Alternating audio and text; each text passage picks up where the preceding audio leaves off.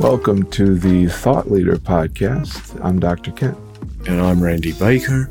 Well, today we're talking about Colorado, or maybe even the Colorado River, and certainly about talking. We're talking about talking and conversing about conversing. We're having a dialogue with John Stoker. That's right. And I felt like I should say something about his last name, and I forgot. So, John, if you're listening to this, ping us and tell us the origin of your name, because I feel like it has something to do with chimney sweeps. I mean, who knows, right? But Stoker. Love that name. What I love even more is trying to picture, I also want to see a picture of John in his early years when he was He used the term river runner. So I'm sure people have heard the term maze runner because of that movie that came out, 10 or 15 years ago. A river runner is something totally similar.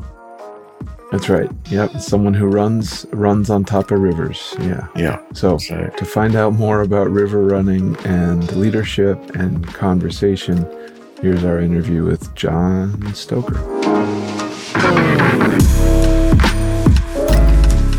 Nice to see you, John. I have to say, the light over your head gives kind of an aura to everything. So, so shed some light on kind of what your world looks like. I've been kind of in the organizational development leadership space for, 20 years.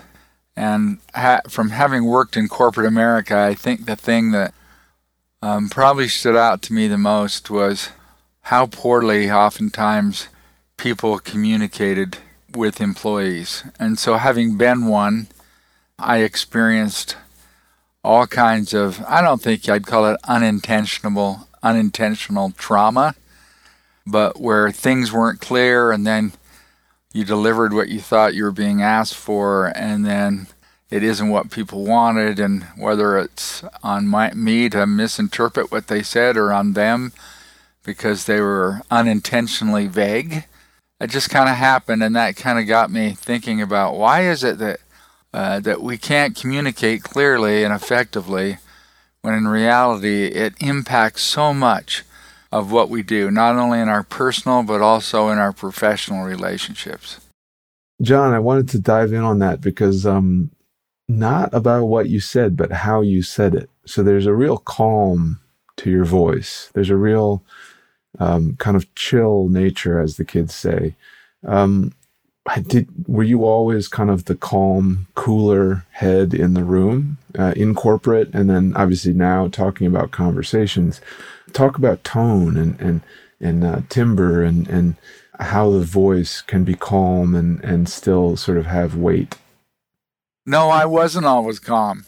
In fact, when I first started facilitating and teaching classes, I had a coach who was there watching me, and he said to me at the end of a session, "Do you notice that you shoot flares at people?" And I go, "What do you mean?" He said, "Well, when people kind of get nasty, and they kind of sometimes have a tendency to do, you kind of come back." So, for example, years ago I was speaking in front of a group of about 1,000, and somebody yelled out, "Who are you to be speaking on this topic?" And it was a legal topic. They didn't know, I guess, that I'd been to law school. And so the company had hired me to create a training program around legal issues that managers might have. And so I was, professionally prepared to do the research and create the training that would help the organization. But you can imagine it could kind of derail you a little bit. Somebody in an audience just yells out, "Well, who are you?" And I said, I just took out a pencil and a pad from my pocket and said, "Now, what was your name again?" That was the end of it, right? He wasn't. So that's a flare? That's a flare. It's like, it's kind of a comeback. So once that was pointed out to me in this other situation, I'll be honest, I focused on that part of my delivery, which is really about emotional intelligence, about learning what it is that may trigger you, and being in control of that and managing that. So you're absolutely right when you said, tone. I really do believe that tone is a reflection of the mind. And so your tone is what gives you away. And so if you can't remain calm and cool and collected, then your tone is going to be a dead giveaway. So you just triggered me there because you said the word trigger. So I'm curious. I have to talk about this because we live in a world that's all about triggers and triggering. And that is about conversations, right? It is about tone. It's about words. It's about intentions. And so you've got an approach that goes at difficult conversations. How do you avoid triggers, or how do you get through triggers, or generational differences, all that stuff? What's your view on all of the? Well, I'll be honest. When I wrote my book, after it was finished and got published, I said to my wife, I said, we probably missed the biggest piece. And she said, well, what is that? And I said, if you don't understand yourself and what triggers you, I could teach you all day long what you needed to know to hold a difficult conversation. But if you cannot remain calm or at ease, we often refer to it, and understand what it is that triggers you, then you're going to go off. And so that for me has been a big issue. So if you wanted me to address that, if people were really interested in understanding what their triggers are, what people should do is sit down and think about a time or two or three when they've gotten highly emotional, and then ask themselves in a calm moment, what is it that I wanted in this situation and didn't get? Now, the reason you ask that question is to identify the values that you have that got triggered that you didn't even know that you had. So if I said to somebody, what are the values you have that trigger you? Most people wouldn't be able to answer the question unless they'd done that kind of personal work. So then you create a list. So for me, for example, one thing that really gets me going, even at home, is my kids are disrespectful to one another. And so, I'll call them on that, and they'll call me on it if they feel like they're being dissed. And so recognizing what your values are helps you to understand that if I was talking with you one-on-one in any kind of a situation, be it personal or professional, and I started to feel that little rise of emotion that kind of comes up, I can stop myself being more personally aware and say, wait a minute, is Kent really trying to challenge my respect in some way, shape, or form? And I have to admit, if I don't know, then the emotion subsides. And if I want to talk about it, then I have the choice of holding that conversation about what you're saying or doing and how I'm taking it personally. So we like to kind of say that hot emotion is really a symbol of a violated value. Now, that's a different way of looking at your interactions with other people.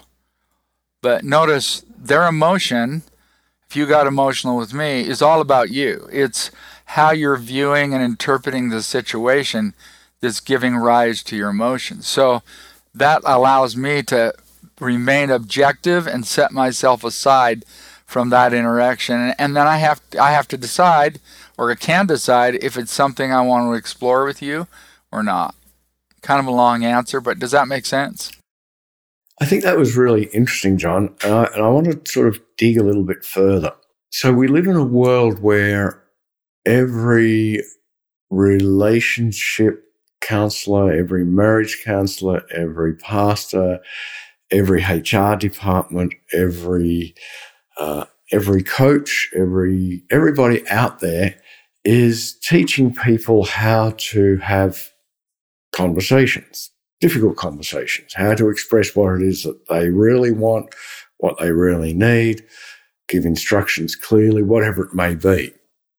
Many of them are, let's just say, less experienced than you are.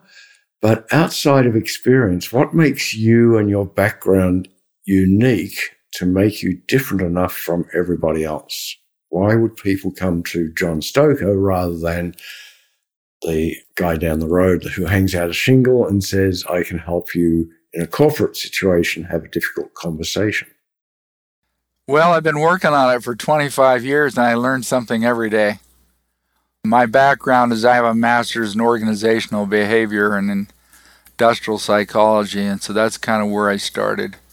Then I went back to school and got a law degree, and that's a different kind of conversation that usually details and helps you understand consequences. So I guess the easiest way to kind of answer the question is whether whoever's holding the conversation, there's just some principles that people have to understand and apply and practice day in and day out if they're going to be good at holding these types of conversations. In another life, I got through school by being a river runner. I was a whitewater guide in Grand Canyon. That's how I paid for my education. And the thing that I really liked about that whole experience is it reminds me of conversations. Sometimes there's calm water. Sometimes there's extreme violence. Sometimes there's back eddies that keep you from moving forward.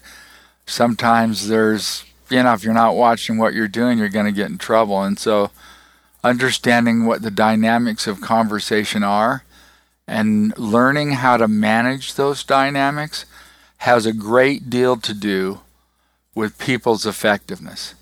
So just hanging out a shingle, if you were teaching me something and I went to apply it and it didn't work, right, then that would tell me that, there's got to be something else we're missing here. And so I've just spent a lot of time learning what works, what doesn't work, applying it, teaching other people to apply it, gotten feedback, tweaking things. And so the processes and the models that we've developed for managing these types of conversations, I know they work, whether they be in your personal or professional lives. So I totally love the river runner. I love rafting, been down some pretty rough rivers.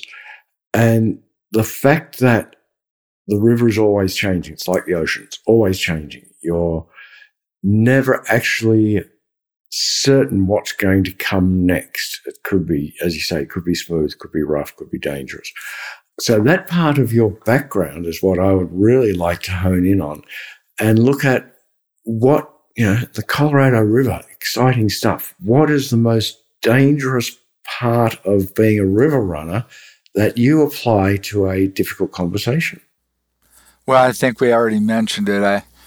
When you look at the violence or the energy that come with in contemplating some kind of a rapid, like there's some pretty big rapids there. And I was down there in the 80s and 90s when there was some huge runoff.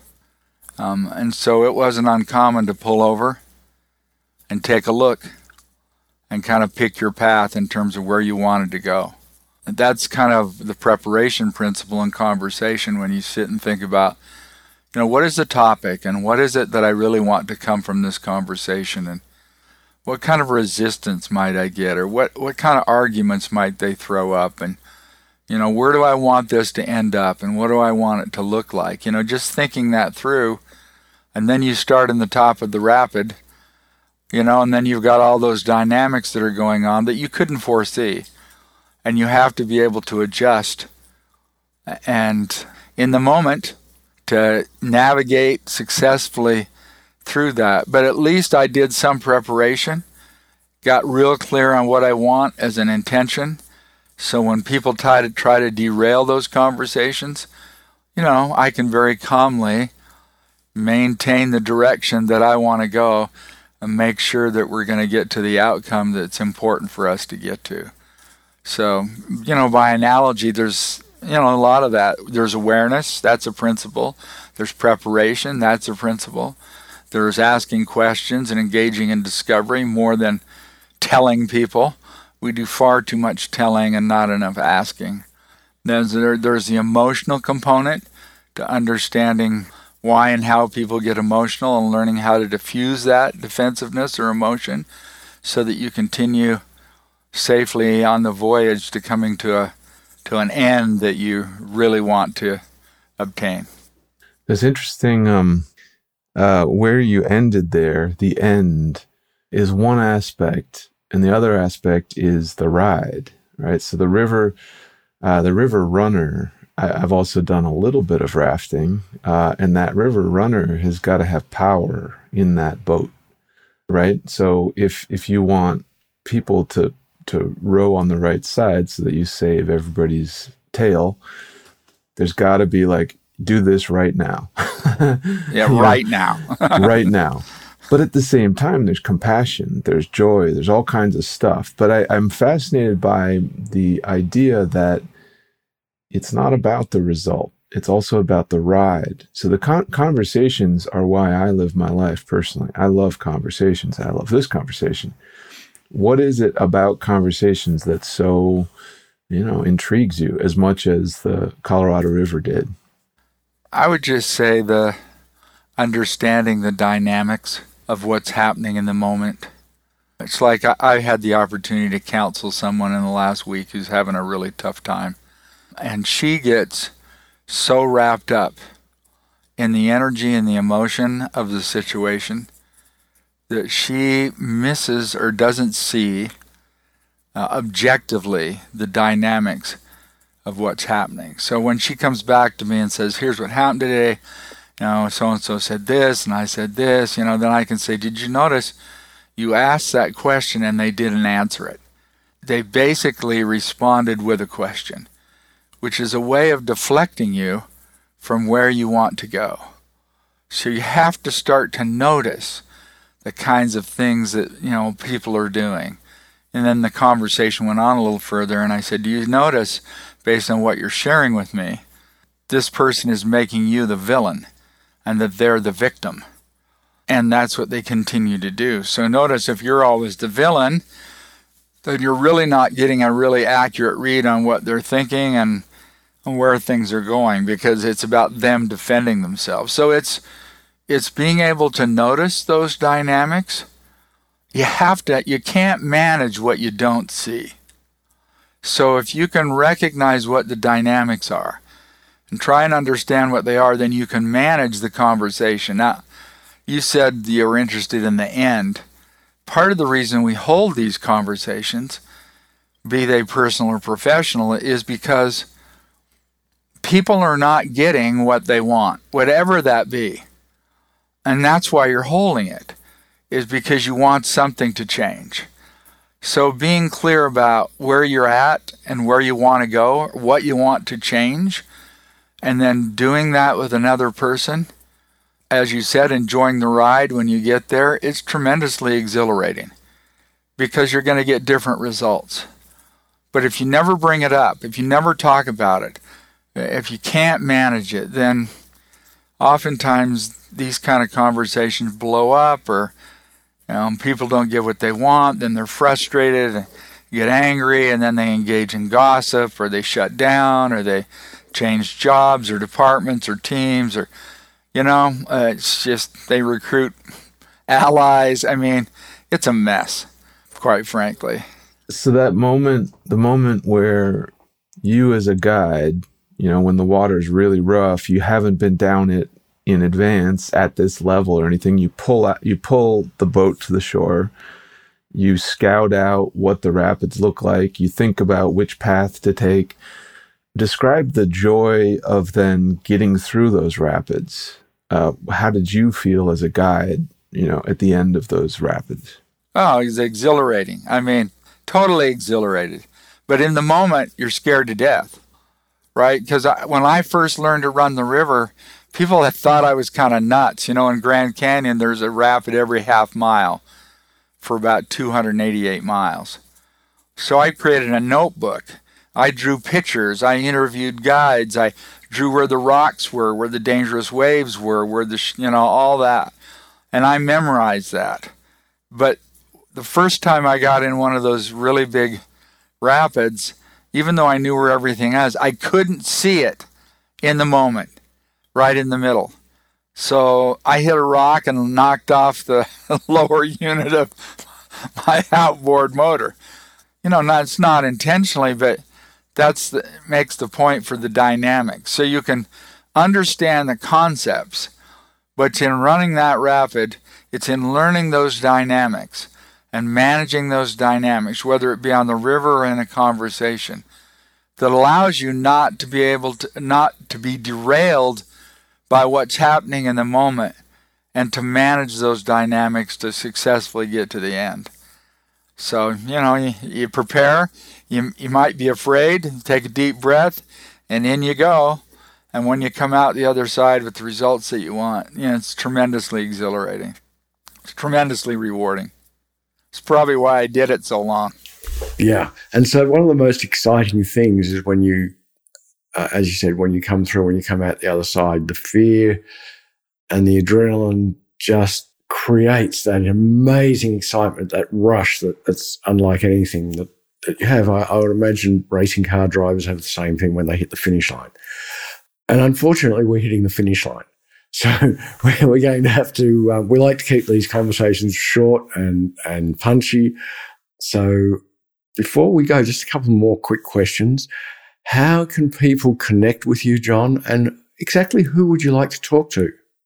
Well, I'd love to talk to anybody, manager, director, vice president, who's really interested in basically having their people learn how to communicate effectively, to create a different culture, different outcomes, whether it be improving accountability, productivity, retention, job satisfaction, any of those things that they'd be interested in. I can be reached at John, John, at dialogueworks.com. Or I guess if people wanted, they could go look for me on LinkedIn and then just message me and set up some kind of a opportunity to visit a little bit about, what we do. I guess those would probably be the most effective ways to do that. Such an inspiring chat with you. And I could just, I had to hold myself back. I could just kind of get into flow state with you on talking about the Colorado River and wanting to see those notebooks and recall your memory about all the weird names for all the weird rapids and outcroppings and all that. Because what a cool world. But it's been really fun to chat. Thank you very much. I've enjoyed it as well.